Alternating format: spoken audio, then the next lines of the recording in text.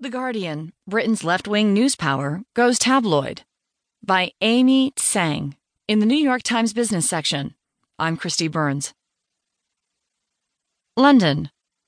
The Guardian, the British newspaper that won a Pulitzer Prize for its coverage of national security leaks in the United States, but whose aggressive international expansion has brought heavy losses, switched to a tabloid print format Monday as part of efforts to cut costs. The newspaper's shift